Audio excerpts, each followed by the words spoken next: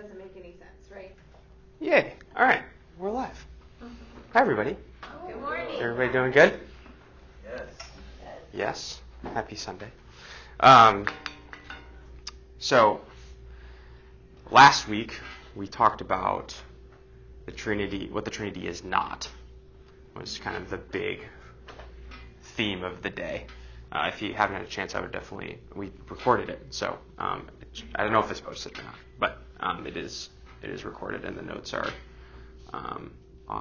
will be up somewhere. I don't know where they put them, but they're hopefully on the website somewhere.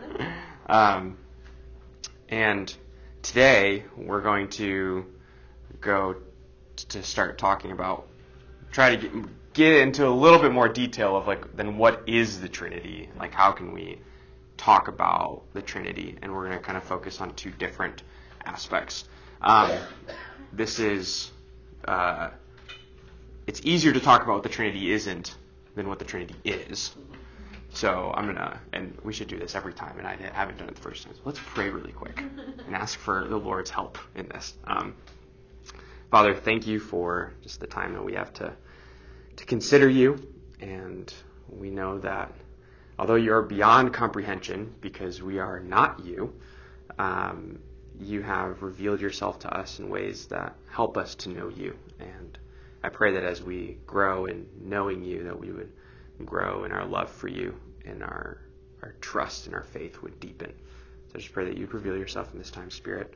Would you empower these conversations, and anything that is from you, may it be imprinted on our own hearts, and anything that is not from you, would it be just forgotten.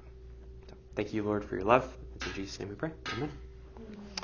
All right, so the big question that everybody's trying to figure out, and what all those heretics were trying to explain, was how Father, Son, and Holy Spirit can be three persons and yet one God.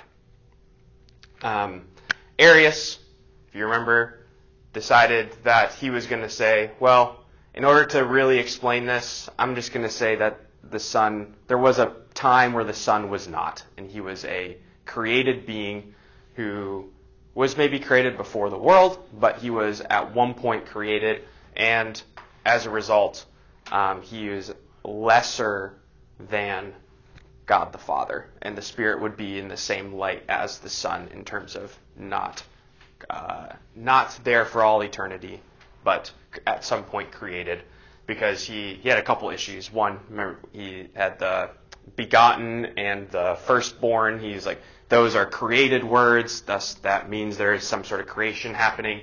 And he also had a problem with God becoming man, and God, for example, going to the bathroom. He did not like the idea that God would come and go to the bathroom.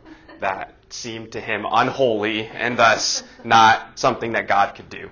And what we talked about was, one, the words begotten and firstborn, although they are created words to us, it doesn't necessarily mean that we can say that they are absolutely created words for God. And we'll talk about what begotten means more in this eternal sense.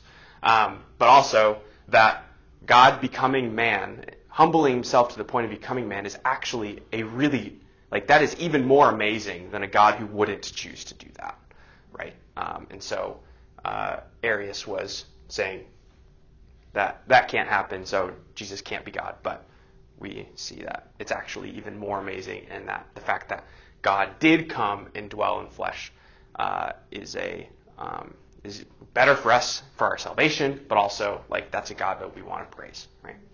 And then the other side of the coin is modalism, which is that there is no distinction between these three, and that is that the Father is the Father, God is the Father in the Old Testament and prior to Jesus coming, and then when Jesus comes, he shapeshifts from the Father to the Son, and then once Jesus, ascends, then the Spirit comes, and then now God is Spirit. So he's not all three at the same time. He's just shape-shifting, kind of like if you think of a water molecule can shift from a solid to a liquid to a gas, but it's not all three at the same time. And so That's modalism, and modalism is trying to essentially say that they were trying to maintain God's oneness. And so in order to do that, their understanding was that God had to be a shapeshifter. And Arius on the other side was like, well, Jesus is created, so that was his way of understanding it. And so we know that neither of those things are true. It's somewhere in the middle. It's somewhere where it's clear that there are distinctions between the three persons, and yet it's clear that they are one. And so with the Nicene Creed, which is the kind of statement of faith of the church, kind of coined this word that we now use a lot when describing this, and that is the word homoousios.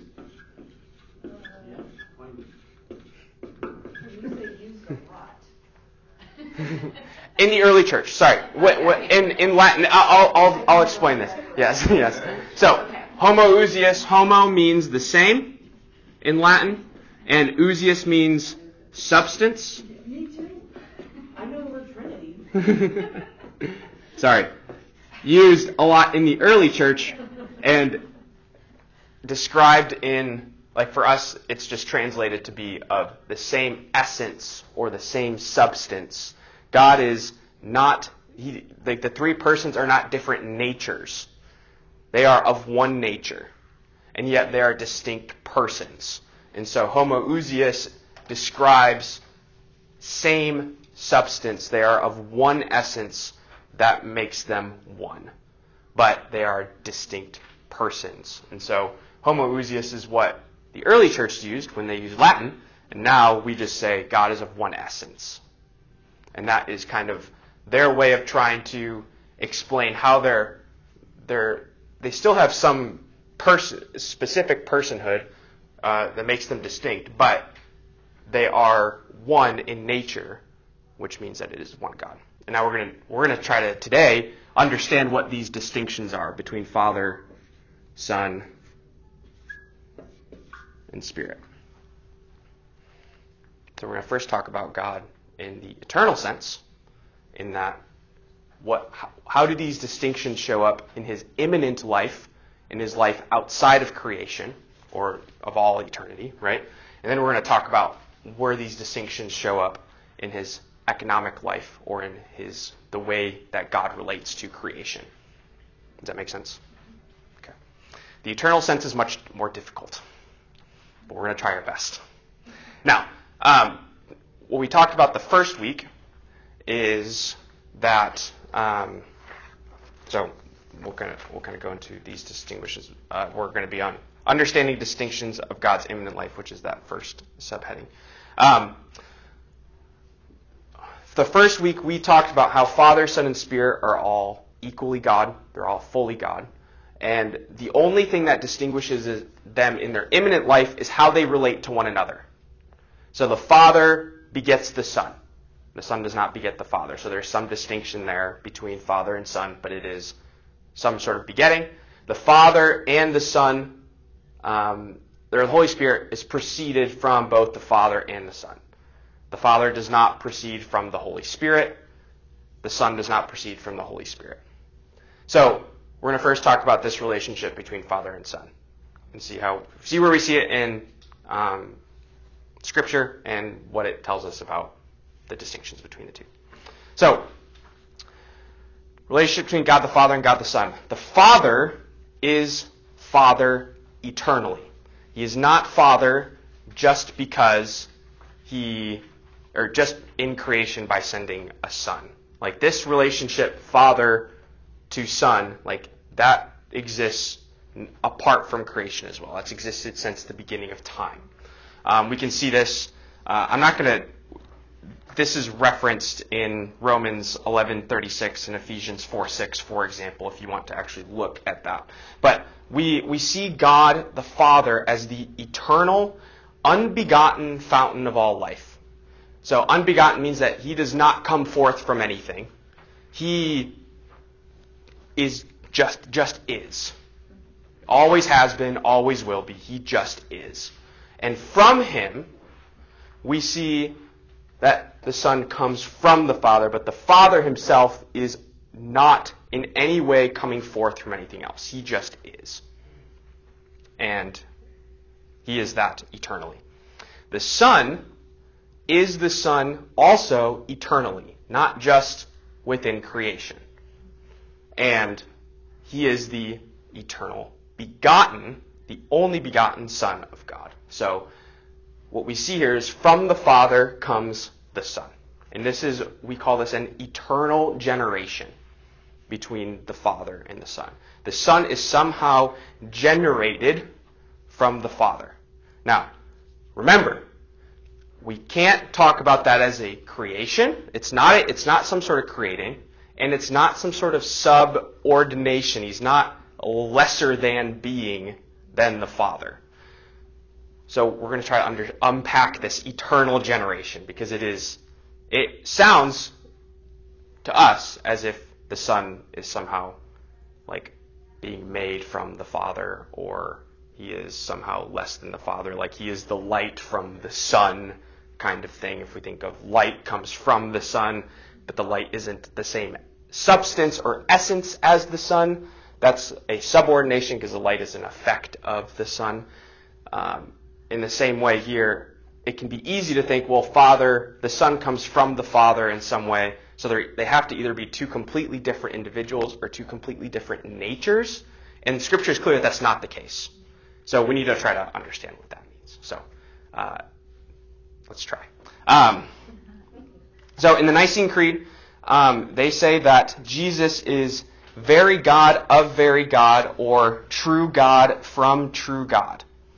So he is not, although he comes from the Father, he is not in any way less than the Father. He is fully God. There is no when we consider his eternal generation. There's not a point where he starts to eternally generate from the Father.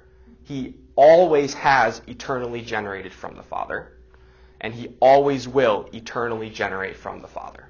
It's not like at one point he started coming forth from the Father.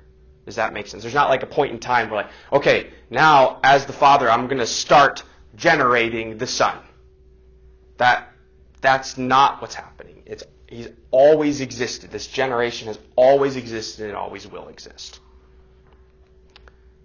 The eternal generation is not a division of nature, like we talked. So it's not that God is dividing himself up into two different beings, Father and Son. It is not that because the Father is generating something, there is now two gods.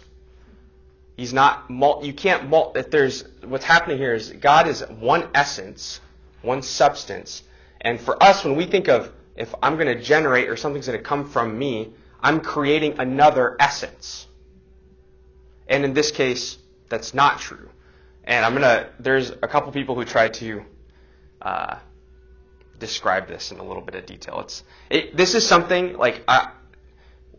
people like Wayne Grudem and all these theologians that we know talk about this and say, this is what it is, but you're not going to fully understand it. They don't fully understand it. However, so we're just trying to, we know that these things are true, even if we can't fully, understand what that actually means. But we know that it has to be, there's no division of God's nature when the Son is being generated from the Father. There's no multiplication. There's no priority or inferiority. So the Son, even though he's being generated from the Father, is not some way less than the Father. And there's no change between the Father and the Son in terms of who God is. God doesn't change somehow as a result of this generation. The Scripture uses some metaphors to describe what the eternal generation is. So, for example, the Son is truth, or the Son as truth. We think of the Word, God, the Son is the Word. And the Word, or truth, God didn't at some point not have truth with him, right? Truth always been there. That would be really weird if God didn't have truth at some point. He didn't decide one day I'm going to make up truth, right? The Son has always been there. The Son is the radiance of God. Now, radiance, just in and of itself, we think of a light kind of coming forth. But this is one way that Scripture uses to describe the Son in distinction to the Father, is he's some sort of radiance from the Father. He is the image of God. And he is the wisdom of God. So all of these things, these are all ways that Scripture tries to, or shows us as a metaphor to describe some distinction between Father and Son, and yet what this eternal generation might look like. Now, all of these things point to, there's, for example, Jonathan Edwards, as an 18th century theologian. And he tried to describe it as, well, think of God and what, like, God himself, like, we know he is, he's outside of time. He's incorporeal, which means he doesn't have he's beyond just having a body, right? He's spirit. He exists in a far greater way than we do. It's just like having these bodies that are limited to time and space, right? So God isn't like that. But when the Father thinks of himself, he sees Jesus. And because he thinks of himself in such a perfect way, he's so perfect, there's actually another person that he sees. And that's Jesus. Now, this is really hard this is Jonathan Edwards trying to, in human words, explain something that we cannot actually understand. So just know that this isn't like gospel. This is just somebody trying to understand what this actually looks like. But he's saying that because God can consider himself so perfectly and think of himself, there is, Jesus is what he sees in himself, like when he thinks of himself. And because it's so perfect, because his thought of himself is so perfect, Jesus is the exact imprint of himself. And he's not creating some nature, he's thinking of himself, and there he is. And so there's no difference in nature. It's still one God, but when he considers it, it's so perfect that he sees Jesus, and that's what Jesus is. And so what's interesting is, a lot of people will say, well, Jesus, bodily, when we see him, that is, he is the exact imprint of God. Now, that doesn't mean that God is, that body Jesus, we see on earth, right? But that is some reflection of, who he is outside of time and space and all that good stuff. Really difficult to understand. And trust me, I've tried to understand this for a really long time, and there are people who've tried to just understand it for way longer than I have, and they still can't quite explain it. But the Son is somehow, in this eternal generation or eternal begetting, we see him as some exact imprint of the Father. And it's so perfect that it doesn't divide their nature. It's not some sort of added on nature or substance. It's not some sort of second God. It is such a perfect imprint, such a united imprint, that it's still one, and yet two. Yes? Why choose the word the Son to be an exact representation of a father? Does that make sense? Why was that chosen to be called the Son of the Father if he is the same existence? Does that make sense? Yeah. So it makes sense silly, but why do we refer to him as the Son? Yeah. Of the Father? Right. Is it just a language thing? Yeah. So I mean, it's to some degree, yes, there is some sort of language thing, but also the Father and the Son, there's some sort of and we'll see this more when we talk about God's economic life and how he's distinguished economically, or how he relates to creation. It hints at something that there is something that distinguishes the Father and the Son is some way of us understanding how there is a distinction between two persons within the Trinity. So it needs to be another term for it, because in some sort of way it does manifest itself differently to us. Yes. But, okay, so we need two different terms for that. Correct. 3 different terms for that one being. Yes. And so was chosen the Son. Yeah. And it's still human understanding. Yes. Right? So Yeah. We're trying at to the take that time and put them in a box. that the scriptures were written, very patriarchal society, and so in terms of lordship, even amongst humans, the Father and the Son, there was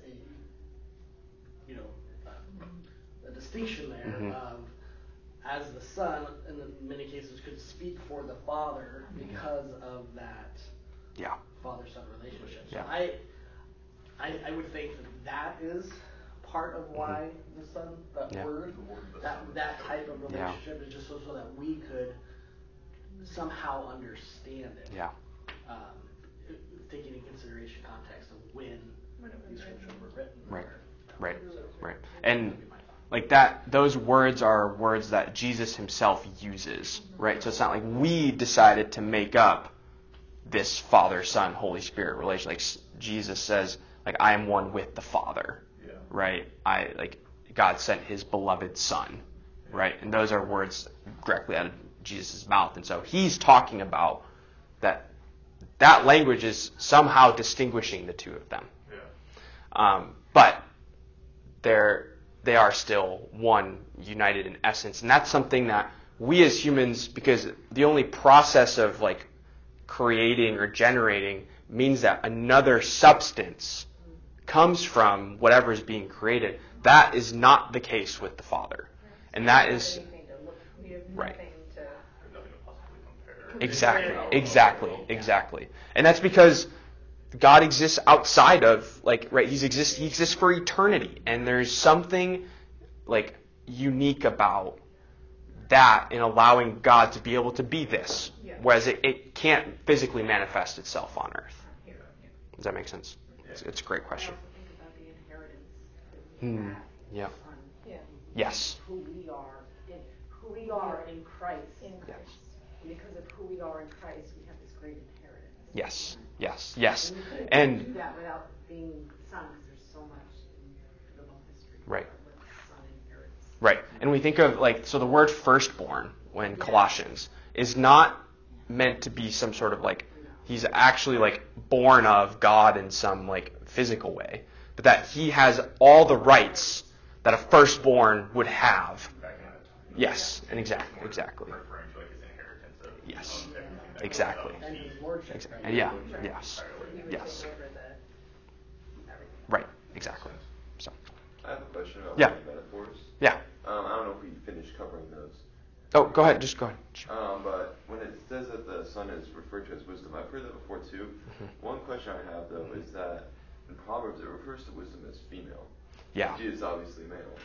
And so how does that work? So 1 Corinthians, so Paul talks about the concept wisdom, whereas, so within the female analogy of wisdom, that is just an analogy. But it's not to actually describe God himself so much as just like what wisdom is to like us as it relates to us. Whereas wisdom itself, like just like God talks about, it's like the Son is truth, is like of God. So it's not in relation to us, but it's talking about wisdom in relation to God himself. So wisdom as an analogy for us in understanding wisdom, like, however, there's the female analogy is used, but it's not used to describe who God is. It's just used to describe, like, help us to understand what wisdom might be. Does that help? No, but I think that I might just struggle with this concept. So what I would recommend is going and looking at 1 Corinthians 1:22-24, and then Proverbs 8. And you're going to see, like, Proverbs 8 describes all these characteristics that are attributed to Jesus. I actually read it today. Oh, did you? Okay. So. So I was just curious about that. The way wisdom is talked about with Proverbs is it's like this analogy of a female. It's just to help us understand what wisdom means, as opposed to describing who God is with, like the Son himself is wisdom, but when it's describing like the characteristics of wisdom, it's using a female analogy. And sometimes when they describe the characteristics of God, we use female, like a mother to. Yeah.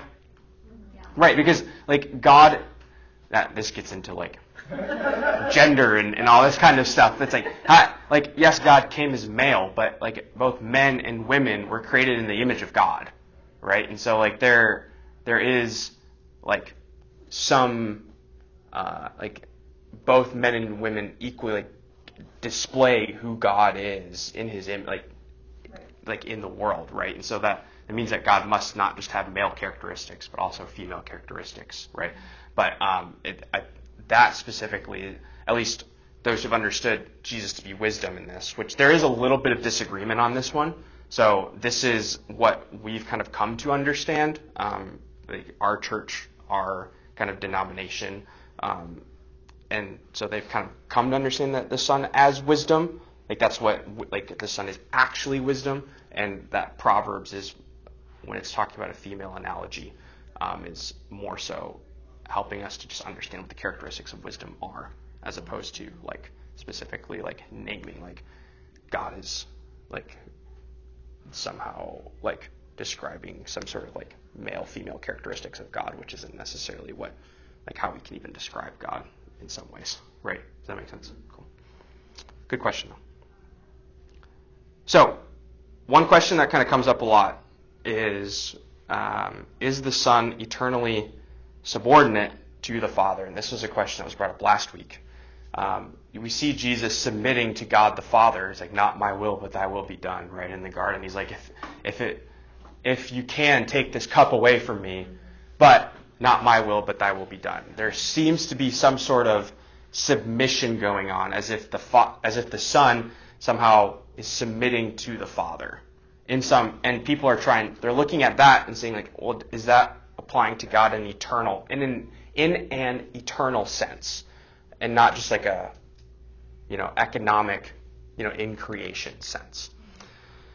And there's actually a ton of disagreement to this day in evangelicalism about this concept. Wayne Grudem actually believes that there is some sort of eternal, functional subordination between the Father and the Son. Not subordination in the sense that the Son is a lesser being, but that the Father has, the Father has some sort of special authority over the Son, and the Son and the Father have some sort of special authority over the Holy Spirit. I'm going to be honest with you. Like, this is a debate that's happening right now that I'm more explaining what it is than me being able to say if they're right or wrong, because I don't know. However, what EFS is what everyone calls it, the EFSers. What they are seeing is it's not the distinguishment between Father, Son, and Spirit is not in terms of their relations to one another, but in terms of authority and submission to one another. So the Father has some sort of special authority over the Son that the Son doesn't have over the Father. The Father and the Son have some sort of special authority over the Holy Spirit, but the Holy Spirit doesn't have that authority over the Father. If you want to read more about this, you'll see there's some things that you can try. I have a hard time understanding, but there's a few things that I can kind of share to help you kind of understand what it specifically means. So, what eternal functional subordinationism is saying is that God has some sort of personal property, the Father, some property about him that allows him to have this authority over the Son and the Spirit. The Son has some sort of personal property, or some sort of, it's another word for personal property, like specific role, I guess would be another way of kind of saying like that there's some sort of like role going on here. Of the Father's role is to have authority over the Son and the Spirit. The Son's role is to submit to the Father and have authority over the Spirit. And the Spirit's role is to submit to both the Father and the Son. You get nothing. Yeah, pretty much. Pretty much. And this is specifically the reason that they talk about this, or EFSers talk about this in an eternal sense, is they're using it. Yeah, it is a bad word. They think that they have they specifically pointed to like something like marriage, where there's like a submission between like husband and wife, and that doesn't mean that they're any less. They're not like the wife isn't less than the father, or like the husband. Oh gosh, not the father. The wife isn't less than the husband or anything, but it's like the complementarianism view of marriage lends towards there's some sort of submissiveness going on, and so they can apply that to God in an eternal sense is kind of what they're some distinguishment there. That makes sense, right? It's like they are one, but they have different functions. Yes. Like this is one whole being, but they function right. Like how they relate to us. Right, and how they relate to us. But so the thing is we're talking about two different things. We're talking about how does God relate to himself apart from us, and how does he relate to us, like to himself with us. And so you're seeing here that the eternal functional subordination people are trying to apply something that they see in God's relation to us and applying that to his eternal life. So well then, yeah. It's like probably very biblical. Sure. Yeah, I know. I mean, as although there, to a certain extent, you would think that there is, because the Father didn't die on the cross, nor did the Holy Spirit, and the Son could not have been raised if it were not for the Holy Spirit, right? You know, and so there is very distinct roles within the Trinity as they relate to each other, because dying was part of God's divine plan for redemption, and raising from the dead was God's divine plan for redemption. Right. But it took the individuals within the Trinity to complete God's plan. But what you're talking about is within creation. We're talking about outside of creation. And just like do they still have that hierarchy happening outside of how they relate to us? I would stop. I'm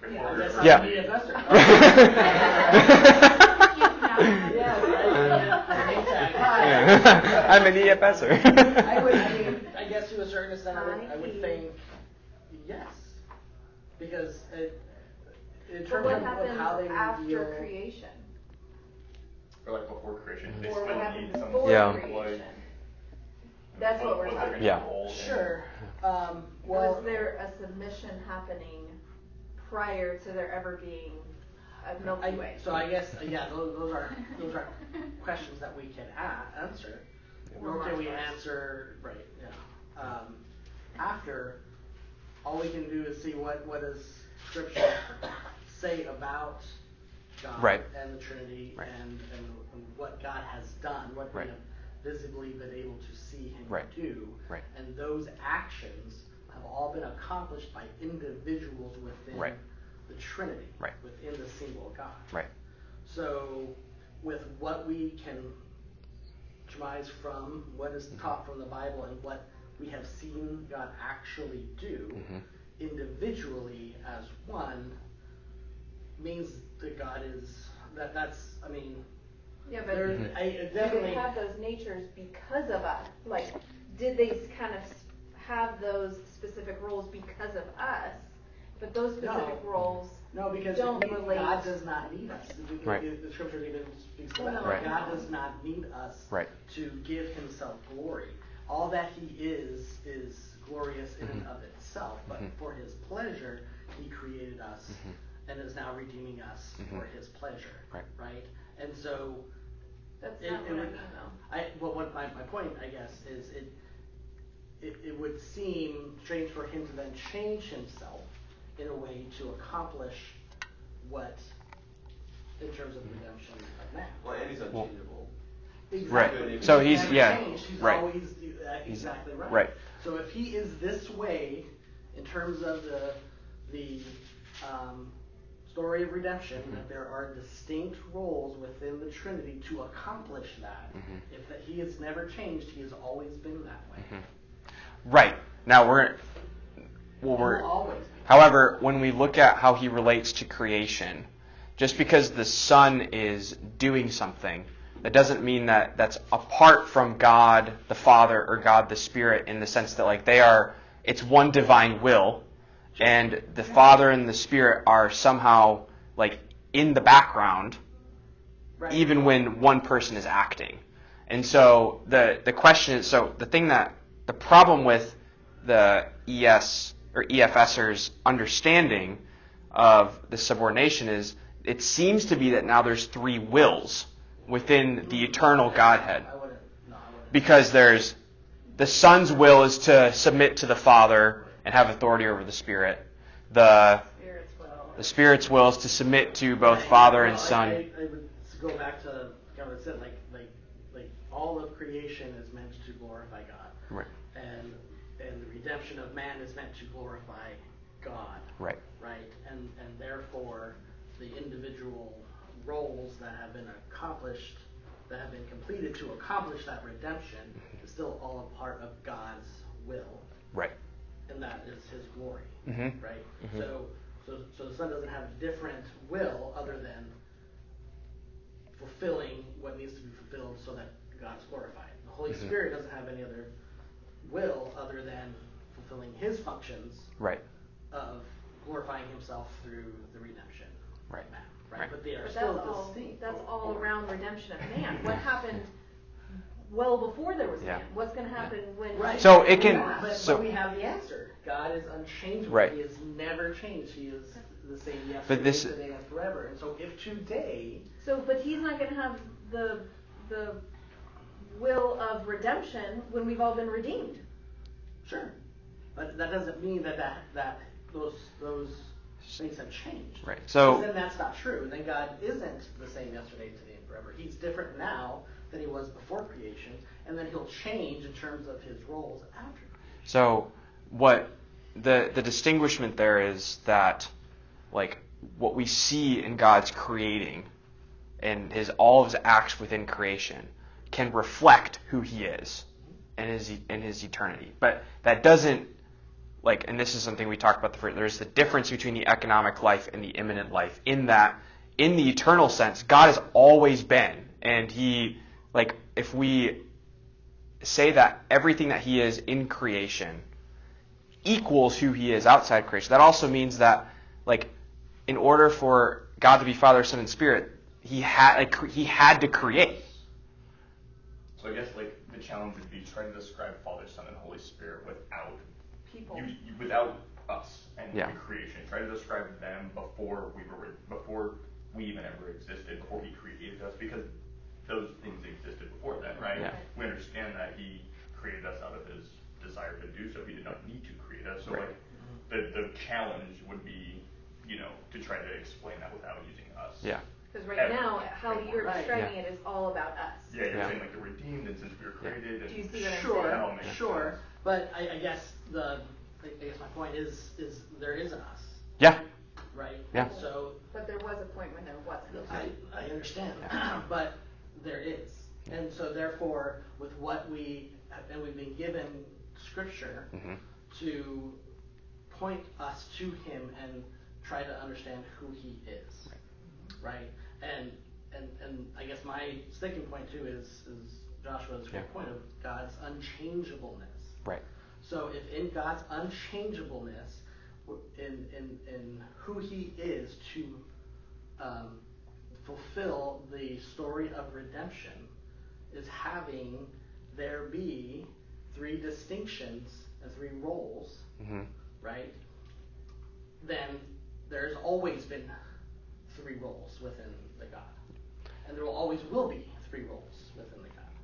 Wasn't it? Yep. So, go ahead. Yeah. Isn't it also technically possible that, since our understanding of the Trinity and the three parts of the Trinity is not full... It's not three parts. Sorry, not three parts. That was more of a joke. I know what you're trying to say. I'm sorry. The three persons of the Trinity, yep. It's not full.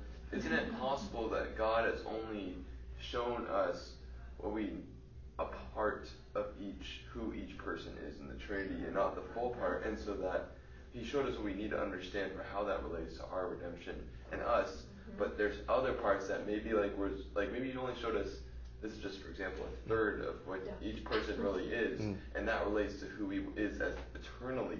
And that way, his purpose, each purpose, maybe Jesus does have the will for redemption, but that's not it. Right. That's not his only. Yeah. And therefore there is purpose for eternity. Right. So again, we can only talk about God based off of what we have seen from him, right? In his relation to us in creation. So what is happening here in some way reveals who he is eternally. That does not mean that we can say everything that he is. That's all he is, right? I think that's the thing. Well, like, it will always only be somewhat speculation because we have only this side of understanding of God. Yes. So we can sit here and speculate all we want, and we can probably argue till our faces are right. true. But the truth is, we don't know. Right. And this is all Exactly. speculation of what we see and I think it's helpful to say we don't know how they relate to each other outside of creation. Right. Because we have no information or basis on that. Right. We can say there's going to be some sort of relational because we see that here and he's unchanging. But how that is outside of creation, along the line of foreverness, we just don't know. Yeah. We can say we would assume there's still distinct roles and how they relate to each other, but how that is outside of creation, we don't know. We do know, so that's where we kind of lean on what can we say. And we can say that all three are fully God, all three are co-equal, all three are worthy of praise, right? And so those are things we can say, and that's unfortunately what we have to do right now is just lean on the things that we can say and trust that the things that we can't quite understand yet still also eternally make sense, even if we can't quite grasp those things here. And this is really funny because this is exactly the debate that's going on is within Christian circles is, well, that just because we see it here, does that mean that is what all there is? Or does that reflect exactly what's happening in terms of a submission and authority between the three? Or is it only a reflection of what this actually is? And again, does it matter, right?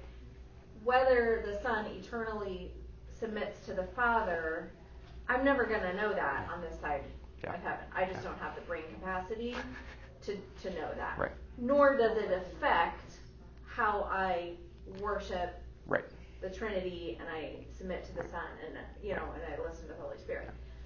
I think it's fun to have that conversation and stretch your brain and think about it, but it doesn't affect my salvation, right? It's not necessarily something to... So it's interesting because some people on the non-EFS side would say that it can have some implication because there are three different wills between the three, so that's again, there's this conversation going where it's Grudem would say it doesn't matter, it doesn't affect us, so there's this. There are people who say it does. Yes, exactly, and so this is I'm bringing this more up as this is a debate that's happening that I don't have the capacity to be able to tell you if someone's right or wrong. But there is conversation going on both sides. And I think it's great that there is conversation because it's probably somewhere in the middle. Right. Just like all of our conversation. Yeah, go ahead. I'm interested in that. Well, first of all, I at this point I always like to cite 1 Corinthians chapter 13 and verse 12. Yep. It says, now we see in part. Yes. We will see face to face. Yes. And as you say, it won't matter. Right. It is what it is. It's not up to me. Right. Yeah. I wasn't in the room. Okay. Yeah. But I'm interested, is the debate saying that Jesus has a will, the Son has a will apart from the Father? Yes. Or the Jesus' will. So, whereas people who are on the non-EFS side would say there's one divine will because they are one essence. And I think even those on the EFS side would say that there's only one will, but it seems to manifest itself as three different wills because they're not just distinguishing them like Father, Son, and Spirit based off of like their relations to one another, but they're also distinguishing them based off of some sort of authority and submission. And Jesus did say, "Not my will, but yours." Yes, exactly.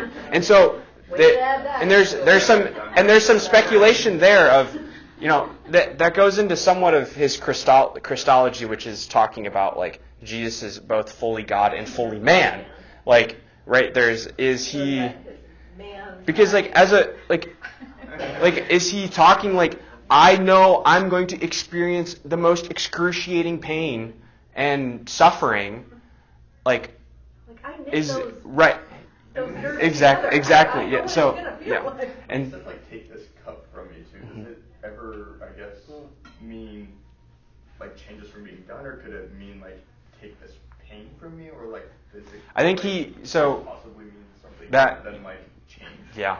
I don't know. It's a great question. And I think that's another thing that's like kind of debated a lot is what is he? What is he? Says, like, let it be your will, like maybe for me to like not feel this, because we do know that like he could take away pain, he could physically, right? He could do all of that, but is he asking him to change? Yeah. It ends up being kind of a question of like Jesus ultimately knows like there is like this is the way that it's gonna happen, right? So that's if does anybody have any thoughts on that? Yeah. It seems interesting that because God has a will and his will doesn't change. So Jesus is asking, not my will, but your will be done. But he's asking the cup to be taken from him. And so if he's asking him not to go to the cross, but that's what God has willed for him, and God doesn't change his will, like that seems like it sort of contradicts there a little bit. Because I mean, like, is he like, does he even think it's possible for God to change his will? He even talks about how in other that nobody will come to me except for those that the Father has chosen, right? Mm-hmm. So that there's a distinction there between who sort of in terms of the for the creation of the world, the Father was the one, right? And then Jesus said, like, yeah, no, I'm not even the one, right? But so again, so you're saying that. So there's what's it? So again, that kind of points to, is he saying that in like, is he saying that in the sense that the Spirit and the Son are not in the background as like it's a one divine will where they're all, and it's just like he's talking about the different distinguishments between us, or is he saying like the Father knows things that I don't know? Is kind of the question. Right. Like, is that, and so it's what is he? So yeah, I don't think. That's hard. Yeah, to that extent.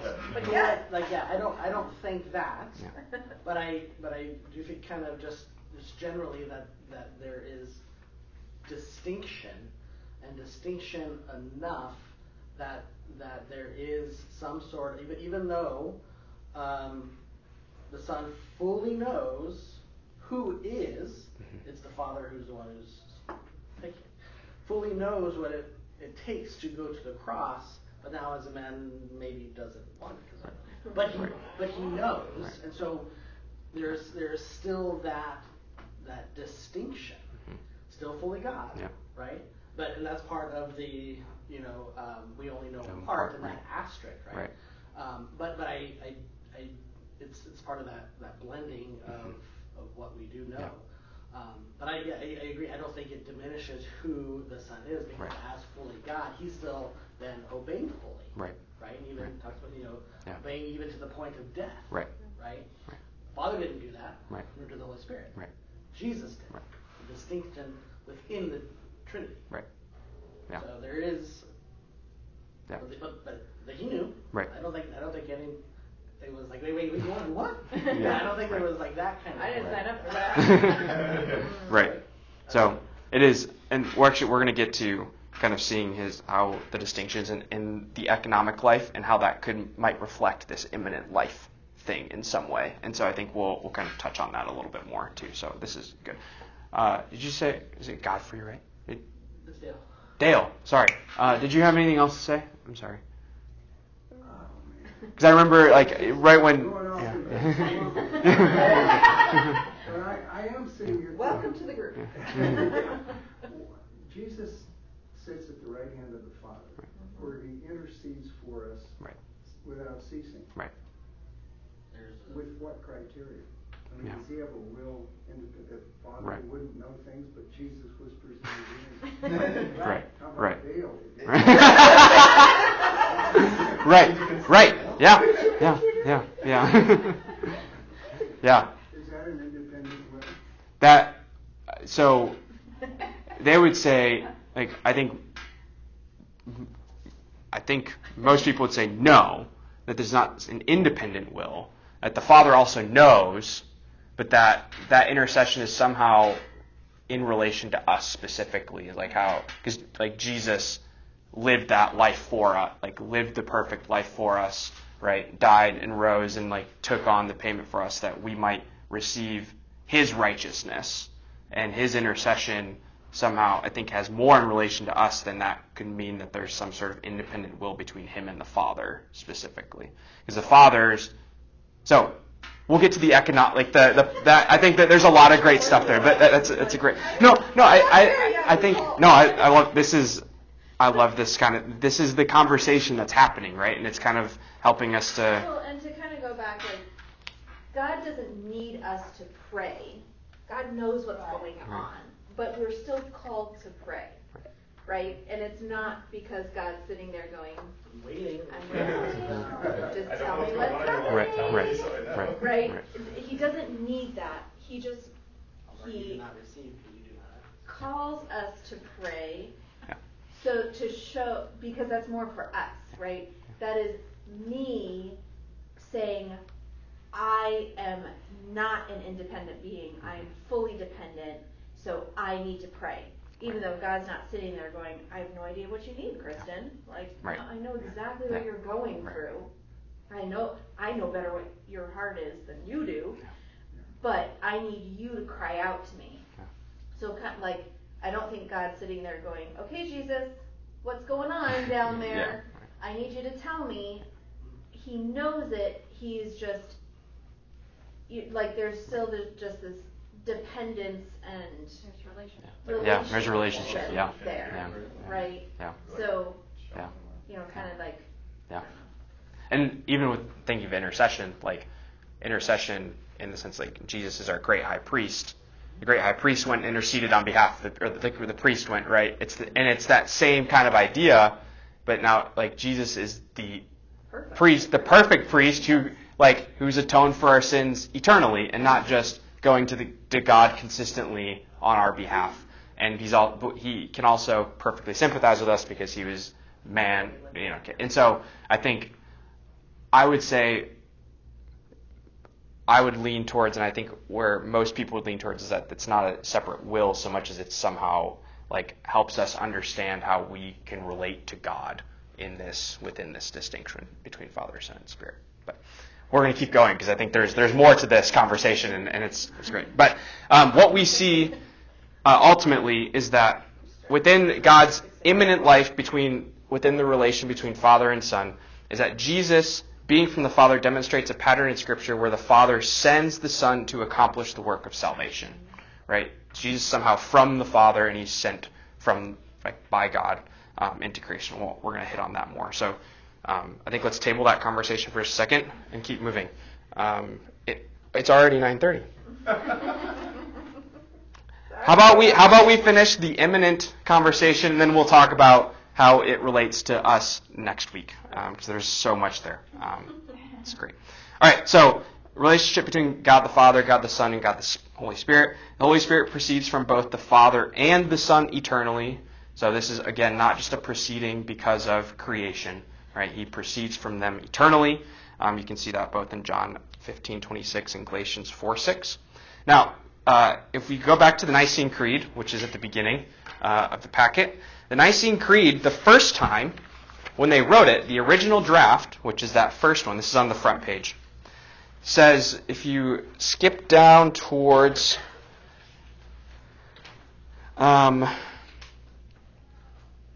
let's see here. So do you guys see homoousion with the Father, so this is talking about Jesus, by whom all things were made, both in heaven and on earth, for us men and for our salvation. Jesus came down and was incarnate and was made man. He suffered, and on the third day rose again and ascended into heaven, and thence he shall come to judge the quick and the dead, and the Holy Ghost. And they don't say anything about, but then, sorry, I guess we'll skip down to the next one. So it says, and the Holy Ghost in the first one.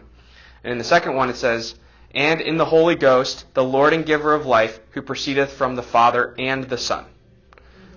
It doesn't say anything about proceeding in the first one. And actually there's another creed between these two called the Constantinopolitan Creed, which says that Jesus only proceeded from the Father.